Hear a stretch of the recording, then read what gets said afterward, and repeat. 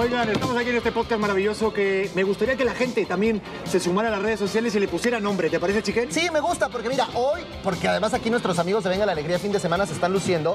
Si se fijan atrás de nosotros, dice Chiquen y Pedro, el podcast. Ahí está, Chiquen y Pedro, el podcast. Pero Chiquen y Pedro es como un nombre que no sé si me encanta. No sería como muy comercial. Hay que poner más onda. Sí, sí.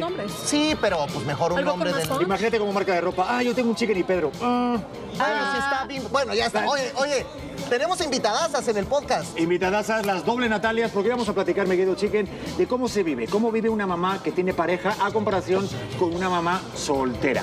Según los datos, son 4 millones de mujeres mexicanas las que están ahorita siendo madres solteras. Entonces me gustaría que abriéramos la comparación, mi querido Chiquen. Exactamente, y bueno, aquí te lo preguntamos a ti, nuestra querida Nat Subtil. ¿Qué implica o qué ha implicado para ti ser mamá soltera? ¿Ha sido difícil? ¿Ha sido fácil? ¿Lo has disfrutado? ¿Ha estado para el perro? ¿Cómo ha estado? Ser mamá soltera es lo más difícil, la aventura más difícil en mi vida, pero obviamente es muy gratificante. Pero el hecho de hacer todo sola, ser extranjera y no tener familia es muy complicado porque a veces quieres salir con tus amigas, pero ¿con quién vas a dejar la bendición? Entonces sí, se complica un poquito, pero ahora voy agarrando la onda porque mi hija ya es un poquito más grande. Me y encantó también lo de la ya bendición. tengo novio. Ya tiene novio. Mamá Eso es soltera bueno, con eso es novio, bueno. que es un buen tema también. ¿Futuro esposo? No, Oye. porque también es... ¿Sí? Una cosa ¿Cómo? es, ¿Futuro esposo? ¿Futuro Yo esposo? creo que sí. Todo. Exclusiva, se acabó el casa, podcast. Natalia Subtil. No hay- Tengo una no hay primicia más mejor. inter- A Ayer ver, me échale. cambié con él por primera vez. Puras primicias en este ¿Cómo que te programa. cambiaste con él? De casa, vamos, que te vivimos juntos mudaste. Ayer. Dios mío. ¿Y vamos a decir quién es o no? ¿Va a ser No, secreto? pero no es del medio. Ay, qué bueno. Pero la nota, Pedro, es Natalia Subtil reconoce y acepta que tiene novio y que se mudó con él ayer. Ay, qué días para mudarte, Y que mana, suene cuando entras campanas de a... boda. Sí, fue muy complicado. Oye, y también es un temazo, ¿no? Porque a ver cómo los bebés, ¿no? Aceptan a la nueva figura paternal, Claro. o sea, a tu pareja. En mi caso, mi hija aceptó muy bien porque ella necesitaba ese cariño fraternal, el cariño de papá, le hacía mucha falta. De hecho, otra premisa. A ver, Mi hija llama a mi novio de papito. Le dice papito. Sí, porque es ¿A con quien poco? está Se lo todo el ganó, día. se lo ¿Quién la ganó. lleva a la escuela? ¿Quién va a las fiestas de la escuela, las juntas? Él va a todo eso. Él, por ejemplo, yo estoy aquí, Mila está con él en Oye, la pero casa. a ver, hay una cosa que a mí, y ahorita vamos a platicar con Natalia Valeznuela también, pero ¿qué pasa cuando vienen rompimientos? O sea, si has tenido alguna pareja con la que has cortado y tu hija ya se encariñó con esa pareja, ¿cómo manejas esa parte? Sí, pero no presenté a mi hija. Me tardé mucho en presentar, o sea, justamente por eso, porque sé que los niños se encariñan y es horrible, pero a veces bromeo con mis amigas, ay, quiero cortar con mi novio, pero ya no puedo cortar por mi hija.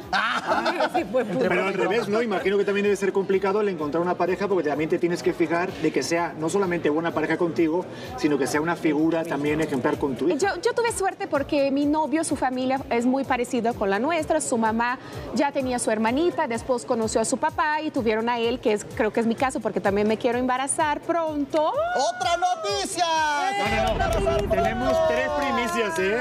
En un Así que- podcast. A ver, Natalia Valeznuela. Por favor, dale tu primicia. Dinos una primicia, por favor. Danos algún chisme. Tú ahora, a ver, por Voy a ser ejemplo. mamá. Pero ¿cómo ha sido? ¿Cómo es también ahorita con pareja? Digo, ¿cómo es también llevar un embarazo? Ya es tu segundo hijo, en este caso hija. ¿Cómo lo llevas? O sea, ¿cómo es el trabajo en equipo con tu marido?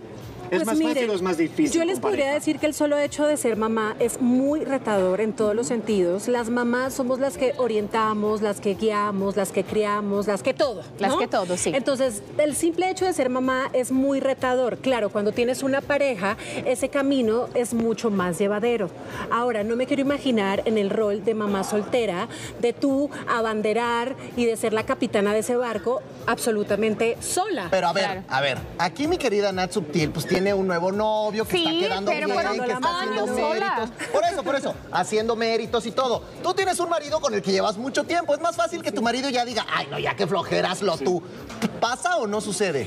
No, a mí me encanta porque mi partner, mi compañero de vida, Camilo, que nos está viendo en este momento, es un papá 100% presente.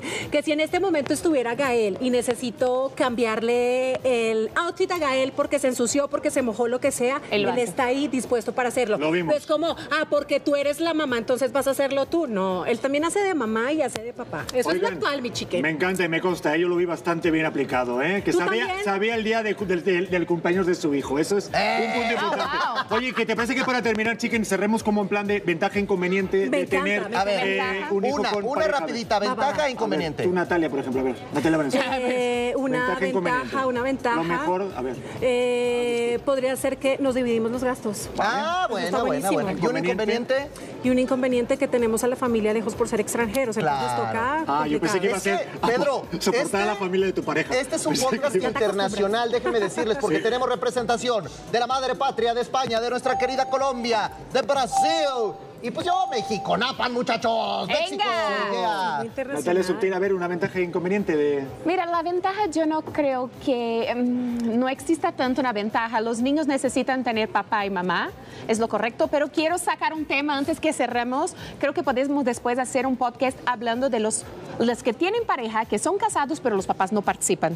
Eso también es un buen tema. Sí. Pero bueno, participen. Y una desventaja es que también no tiene el papá, entonces es muy complicado. Yo creo que es muy difícil criar un niño solito además hoy en día, pero yo estoy feliz, ahora tengo mi pareja. ¿Sabes cuál puede ser una ventaja? ¿Cuál? Que tú tienes, bueno, tu hija al final tiene un papá al que ve y tiene familia de ese papá al que no lo ve al papá. Es quien está con ella todos los días. El papá es quien crea, quien educa, quien está ahí. Pero lo que yo quiero decir es que, por ejemplo, tiene un abuelo que ve.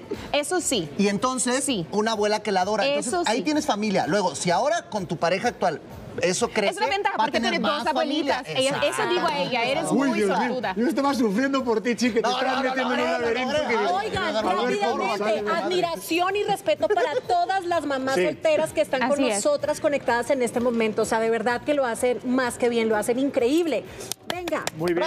Y aprovecho este video para que seguramente en redes sociales nos comenten y que digan de qué les gustaría que hablásemos en este podcast. ¿Y cómo se va a llamar el podcast? También que nos diga la gente y que nos digan también a quién quieren que invitemos. Así que aquí arrancamos de manera oficial este podcast, que por hoy se llama Chicken y Pedro, pero que le vamos a cambiar el nombre.